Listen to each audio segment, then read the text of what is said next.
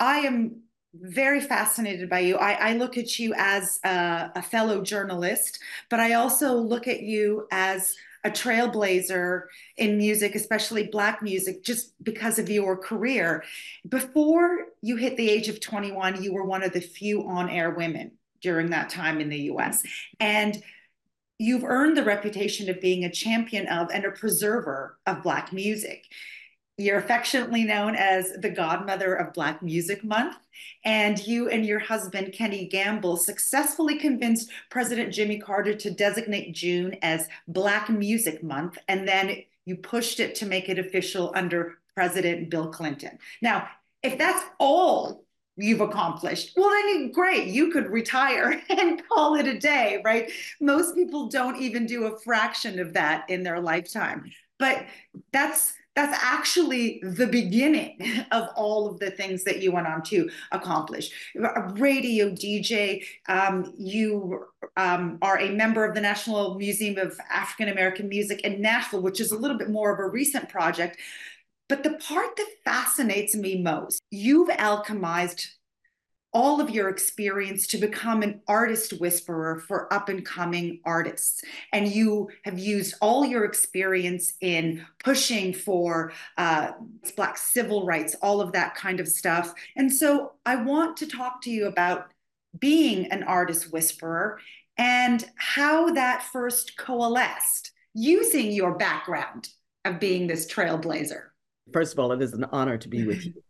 As you mentioned, I started in the industry. This is my 50th anniversary as a broadcast journalist. I started in radio and television and also print journalism. I still write for Hits Magazine, which is based in LA.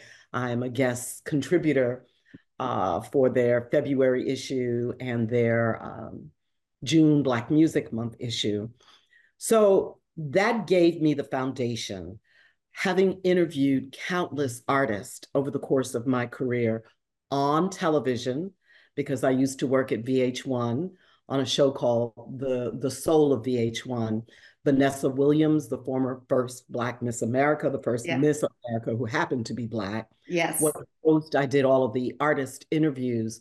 So I have this lengthy history, her story, interviewing prominent people. And from that, almost 30 years ago, I started doing media coaching and artist development. A woman by the name of Sharon Haywood introduced me to the concept and said, you know, Dyana, you like artists. Artists seem to like you. You should do artist development. I was like, artist development, what is that? My first job came from Jimmy Jam and Terry Lewis's record label. I worked with a group called Solo. And after that, I worked with a group called Vertical Hole. Angie Stone was the lead of that group. And my third client was D'Angelo. My phone and my emails have not stopped. I do not solicit. I have to be approached by either management or the publicist, and in some cases, an artist. But as the years progressed, I expanded my business to also do athletes and executives. I've worked with presidents of record labels, CEOs of companies, athletes, basketball, football players. I worked with Michael Vick. I've worked with Latin artists, heavy metal, lots of hip hop artists, pop artists, everyone from Justin Bieber to Alessia Cara. Yeah. So if you have a pulse, if you have a pulse, you can work with Dyana. Exactly. So when you work with these artists or CEOs in the artist whispering business, is there a particular common thread or theme that makes people reach out to you for help? You would be amazed, totally surprised at some people who are public facing are actually very shy. Mm. They get on a stage, they can entertain, they can perform. But when it comes to what you and I are doing right now, the one-on-one, the discourse, the conversation, to be able to talk about in journalism, the basic tenets are who, what, where, when, why, and how. So my job as a strategist, when I work with a celebrity or a high-profile individual, is to help them address all of those questions in a more relaxed, conversational manner. So that's where I get called. And more often than not, I would say that the roster of my artists, I'm really proud, they seem to do pretty well. And if I see them not doing well, or I pick up my phone and say, "What was that? I saw your interview and boy, it was cringeworthy." So, but I do it with love. And I think that when people call me, they know that I'm going to treat their client with tenderness, with experience and wisdom that I have from 50 years of being in the industry. I've been to MTV, I've been to CNN. I know what it is to walk into those corridors, to sit in front of an Anderson Cooper or to sit in front of a Mm-hmm. Gayle King. So Mm-hmm. I prep my clients to be able to sit with those individuals with fortitude and clarity in delivering their messages. When D'Angelo, uh, having been your first client, what was that relationship like? And it's my understanding that you guys are super tight today, even to this day. Great question. D'Angelo was actually my third client, and I was very new as a coach, but I had had a lot of experience as a broadcaster. So I had interviewed and I'd met the greats by the time I worked with him in 1995. He had not come out. Brown Sugar was about to be released. And I want you to know that while the tenets of good communication are the same, each individual's different. You know, we're different. You and I have the same insides. We have heart, all our organs are the same. Our exteriors, our cultural experiences, how we were raised is different and unique, but the basics don't ever change. And so with D'Angelo, he was from Richmond, Virginia. He was pretty shy, but by the time I met him, he was turning 21 or he just turned 21. He had won the Apollo Theater like 3 times. So it was obvious this man was oozing talent from every part of his body. And when you ask the question about the commonalities that we are all human beings. Some of us have the capacity to learn quicker, faster, and implement, and some not so much. Now, some clients, there's a specific issue. For instance, when I worked with Usher many, many years ago, he's dyslexic and had Mm, never talked about it publicly. I see. I went to Atlanta, spent a week with him, and went to the studio. Went everywhere he went, I went with him. But the conversation was focused on how to discuss his learning disability that he'd had all his life at that point.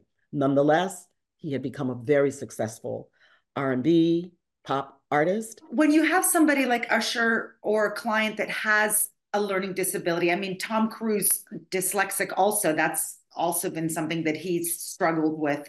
Is it about addressing that off the bat with the person you're speaking to take it off the table? Or is it about doing exercises of some sort, whatever those may be, to address that so that it doesn't flare up or come up during high pressure situations? So I also give my clients tools and how to deal with anxiety, stress, because a lot of people in front of a camera, they feel that. As I said, Barbara Streisand has a phobia of performing live. One of the greatest voices of all humanity, Barbara Streisand. Who knew?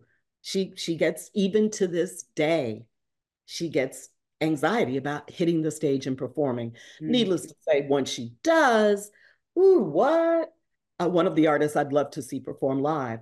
But each artist is different, each individual. So, for instance, when a publicist contacts me or a manager, or in some cases, an artist themselves, they'll say, I want to work on just this. Mm-hmm. Then I have the newbies, the novices. They don't know processes, how to shake hands, how to make the eye contact, how to address the person that they're speaking with, how to engage in banter that is sincere but appropriate for meeting a new person, and then being able to discuss what I call their prime time messages. As I said, the who, what, where, when, why, and how of their career, of the project that they're promoting. We have evolved so much technologically that back when, Elvis was a big star, he had his manager handle all of those things so that he could just be the artist and do his thing. And he didn't need to know those things. Today, in lieu of having personal publicists, artists are taking that control back with social media. For some, it comes naturally, boom. And for others, they really do struggle with that. But it's a necessity now, isn't it? Like it is a must. Correct. It has always been a must, even in Elvis's day. He just happened to be an ultra charismatic, good looking, talented guy. And I'm sure in the beginning of doing interviews and doing public facing, it had to be a little, especially because he was being chased and fawned after and girls screaming and carrying on. I mean, that the dynamics of fame, I even have discourse with my clients about going from being an anonymous person to being a well-known, recognizable individual. There's a lot that goes with fame. I had a client call me one time. He was freaking out and he said, Dyana, every time I go out now, I'm being recognized. He had a #1 pop record. It frightened him and put fear in him. He says, I have to hire a security person. He said, imagine where you can't go out your front door without being approached by people who love your art. How do I handle this? How do I handle being a super public person now? So it's part psychology, it's part counseling, it's critiquing, it's a combination of things that go into what I do with my clients. But psychologically, because I am very much interested in the human condition that comes with all of this, is something like that because the person might have imposter syndrome inside of them? I believe it's something that we all deal with at one time or another. I know I have faced it and on numerous occasions. I've had those moments. I remember speaking to a CEO, a woman who had just elevated to CEO, and she was like, Deanna, I'm terrified. The woman got a doctorate. I mean, she was accomplished on every level possibly from the outside a person could look at. So with her, I had to do affirmations and encourage her to remove what I call the negative tapes. We all have them. Mm-hmm. In our childhood, someone told us we were not good enough, we were not smart enough, we were not thin enough, we were not whatever. And the haunting of our childhood day and nightmares follows us into adulthood, and it impacts our behaviors professionally and personally. It is so interesting how negative tapes and with various degrees of negativity that can affect us because in second grade I had a teacher. We were creating something and I was cutting, and she got very frustrated with me and she took the scissors out of my hand and said, you don't know how to cut well. And then she finished the job for me. And it's not something that I'm traumatized about. It's not something that has changed the course of my path. But I do have to tell you, every time I pick up a pair of scissors to cut a paper for whatever it is that I'm doing, it's an automatic flashback to her telling me that. And I mean, I laugh about it, but the fact that this is, decades later and it has stayed with me. I think even the most successful individuals, if they are being candid, will tell you that at some point in their trajectory, they've Yeah. experienced imposter syndrome. I know I have. When you mentioned about Barbara Streisand being terrified doing live performances, and there's people who have anxiety, I think sometimes we fear and anxiety and excitement are very interchangeable. And sometimes when that feeling crops up, it's hard to identify if that's a positive feeling or a negative feeling, because I know for myself, I moderate a lot of Q&As, especially during Oscar season and Emmy season. And I do have my podcast where moments before, my guest is going to come on, I do get these feelings right before I'm supposed to take the stage and microphone. And it's part excitement, but sometimes I think it's anxiety because uh, I, there's like a hesitation of like, oh God, I just really want to go home. I really don't want to do this. Why did I sign up to do this? But then as soon as I take that step and as soon as I'm there and I just need to say the first word, and then I am I'm there. It's all good, and I could be on there for the rest of my life. So here we go. I say to many of my clients, use the anxiety, use the nerves, let it fuel you, use it. So take what may be perceived by some and even that individual as negative and holding you back, use it to propel you. I have some clients where they get very nervous and they're fidgety and they're moving. I said, put the nervous energy into your foot where nobody can see it. Tap your toes, move your toes, put the energy someplace else, or use it to fuel the conversation. Some of my clients will tell you that they have come across individuals who are not so prepared, clearly have not listened to their music, seen their movie, read their book, whatever. And they get an assignment and for my clients that come into those situations, I even prepare them with how to take the lead, because again, it's a valuable opportunity. It could be a big magazine. I mean, shame on a journalist who doesn't do their homework. You and Yeah. I know that. But there are cases where people don't. And I tell my clients, take the bull by the horns and you lead. Just make sure we get all our prime messages out. They're not together. That's not your bad. That's their fault. But it becomes very frustrating for artists, celebrities to encounter a person who is obviously oblivious to Yes. whatever that person is promoting. You should be going for interviews that inform and inspire. To me, that's what I am working with. And I tell my clients, this is a collaboration. It's not a dictatorship. It's not me saying with a rule. I grew up Catholic. Me too. It's not like the nuns with the rules. They're the It's rulers. not fear based. It's not It's fear not based. fear It's based. love based. Like you said, lead with love. It's not fear based. It is not. You're having a conversation with another beautiful human being. Yeah. There's approximately 8 billion people right now on this planet as we are going around our revolutions around the sun. 8 billion human beings.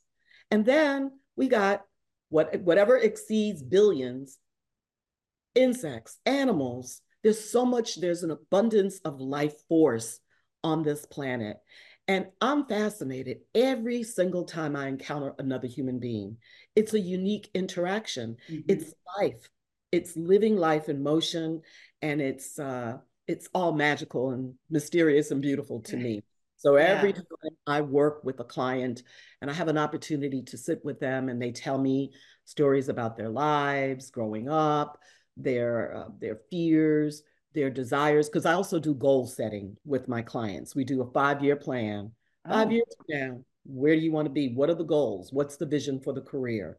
that's very interesting what you said because about the 5 year plan, because I think for the first time in our lifetime history, that kind of got upended when the pandemic hit. Whatever 5 year plan we had in late 2019, beginning of 2020, all went out the window.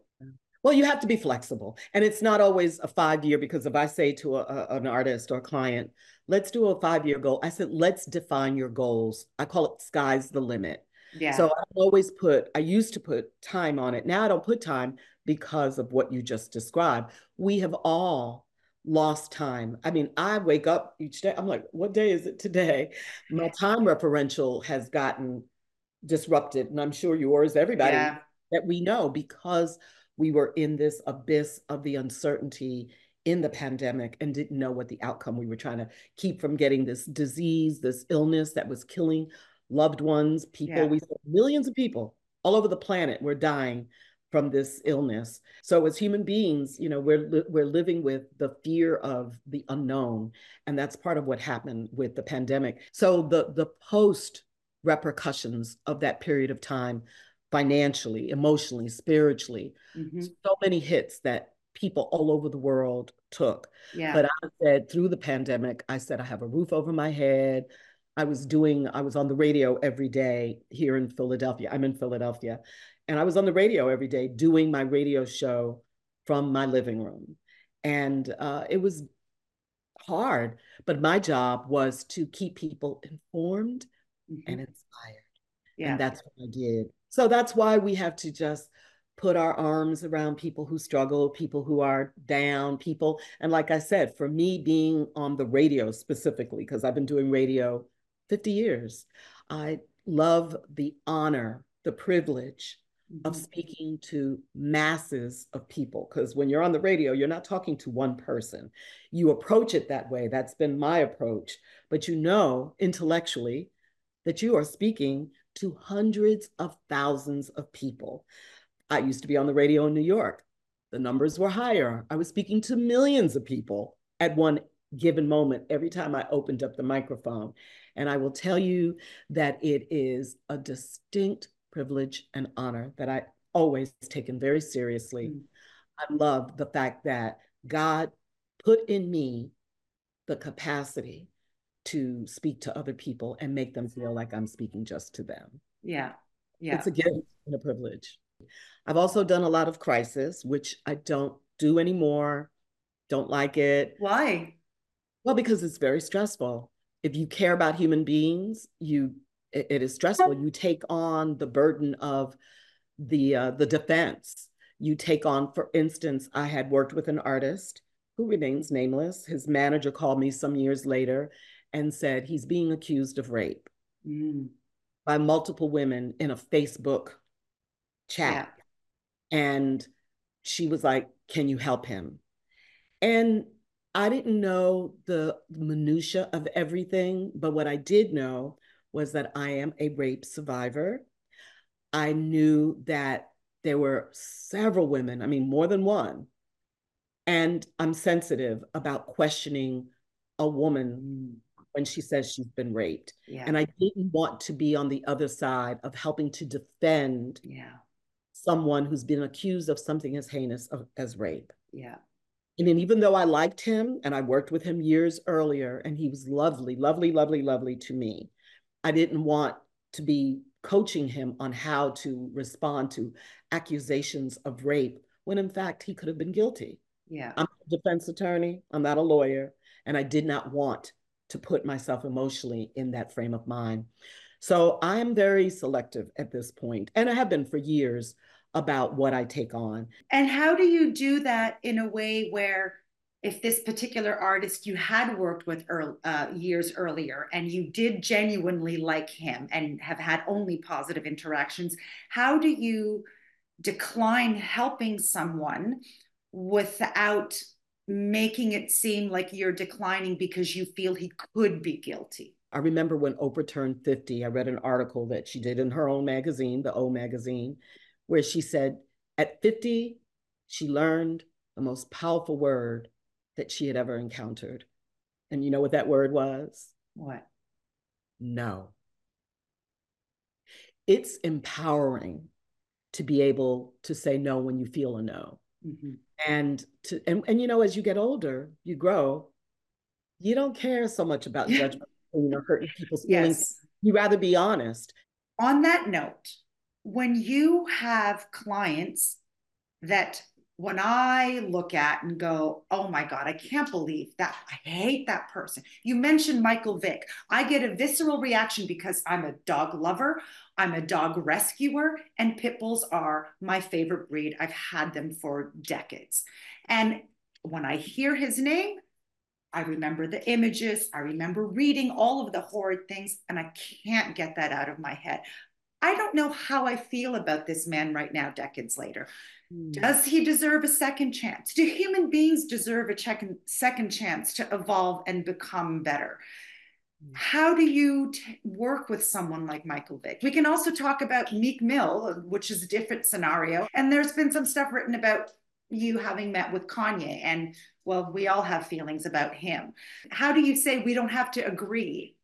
We can disagree, but we've got this commonality of respect. How do you manage that when like how do I manage that when I think someone is vile? How do I find that? What you're It's talking about? challenging to say the least, but each person is responsible for how they interact with other human beings. I am the human being that's going to encourage people to be respectful, kind, and considerate. Now, am I always that? Not always. I said to you before, I'm Yeah. perfectly flawed. So I don't always get it right. My clients don't always get it right, but more often than not, they do. And I didn't work with Kanye. I spent a very interesting afternoon with him. I was contacted by Leor Cohen, his friend, and asked me to meet with him, and I did. And I spent the afternoon with him. We had a wonderful conversation. This was many years ago. Actually, I was called to work with Kanye on his first album. And he said he did not need coaching. He knew how to handle the media. And so I was at an event. He and I were online together. And I was like, I'm Dyana Williams. I was scheduled to coach you. And you turned it down. And he was like, oh, I'm good. I got this. And I was like, okay. But do And you think he's got this? Does he? I think that he is an exception to the rule. Most artists don't want to be in the level of hot water or criticism that he's encountered. He's rather fearless in his opinions.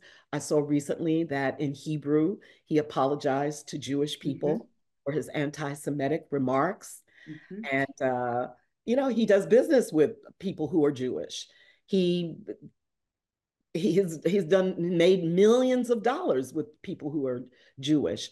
But again, it has been noted that he is bipolar. And so mental illness is also a factor, I believe, in some of the faux pas that he's been engaged in. He's a very bright man, he's very talented, but has said and done some stupid shit. How do you give grace to that, though? Well, you have to, it really depends on your own personal forgiveness meter. Like when you mentioned Michael Vick, when Yeah. I worked with Michael had just come out of prison. And a former client of mine, T.I., who had been in and out of Oh, prison, yeah. and I had worked with him 8 years while he was signed at Atlantic Records. Every time Tip was arrested, I'd get a call. So one day, I get a call from Tip on my phone, and he has Michael Vick on the other line. And he said, Deanna's my person who has helped me navigate the currents of my in and out of prison. You need to work with Deanna. And at the time, Michael Vick had gotten a BET show. So when we first sat down, he said to me, I don't want to talk about this dog thing anymore. I don't want to talk about it. And I said, Michael, and I'm sitting in his living room, I'm in his house, right? Where his family, where he lives. And I said, Michael, it's never going away. Exactly. I understand that you just served 2 years of your life for this dogfighting and indictment and conviction. I said, but you now need to make it right with people. You need to be humble. You need to be apologetic. And guess what? It is never going away. Yeah. So the sooner you deal with the reality. Now he's been fortunate because he's been able to, he went back to, he played football again. He went back, he's a commentator. He still has a career where he's able to make money, provide for his family. But just like you said, you're a dog lover. You're big on pit bulls. They're your favorite. You hear his name, and immediately all you can remember is that under his watch with his cousin, dogs were hurt and Yeah. died. Died. Right. So you have to make the decision on your level of forgiveness. Can you forgive? I've forgiven tons of people about things, but I don't forget. And in that not forgetting, it doesn't mean that I'm just, because you have to create boundaries. Certain people you don't want in your life because you don't agree with their beliefs or their behaviors, then you don't mess with him. When you see him on TV, you turn the channel. Yeah. You don't have forgiveness in your heart for an artist or an individual. You let it go. You either hold on to it and feel anger and let it upset your life about a person you have never met and may never ever encounter on a one-to-one. So I think in our lives as human beings, we need to embrace some level of grace with individuals who are not aligned with our philosophies, our lifestyle. Like I said, 8 billion people. That's a lot of people. And we are not all philosophically aligned. Yeah. With your niche, earlier niche of Black Music Month and elevating Black artists, how do you elevate your community? I start with I'm a human, and I'm a Black woman. I'm Puerto Rican and Black. I'm Afro Latina. My father had Irish in him from the slave masters. My father was Black and mixed. So I'm a little United Nations over here. I have Native American, Cherokee in me as well. Wow. I'm a human being, but I am a proud Black woman and I advocate for my culture. But I respect human culture. And it's just like you mentioned Black Music Month.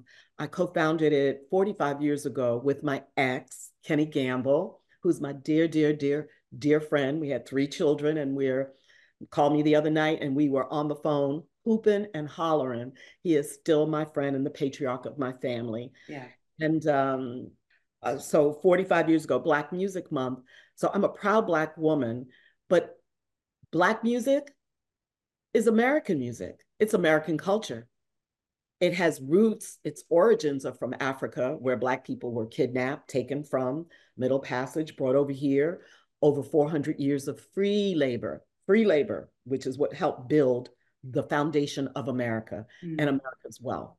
Black people have never been accurately, historically credited for the contribution.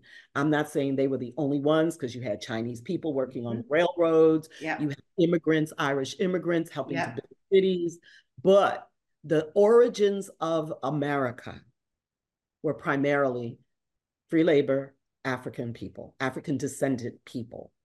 As I said to you earlier, we're not monolithic. And at the end of the day, I'm promoting American culture. So you, as a Ukrainian origin woman who is now an American woman living in Los Angeles, Black music is yours too. It's you from the Yeah. moment you wake up in the morning until you go to sleep at night, you are absorbing through commercials on Yes. the internet, television, cable, in your car, in your doctor's dentist's office, in your supermarket. You are consuming Black music. Yeah. And so it's American music with origins from Black people. And I'm proud of that. So, as an advocate, I will be an advocate. You mentioned the National Museum of African American Music in Nashville, Tennessee, Fifth and Broadway. I'm a proud board member.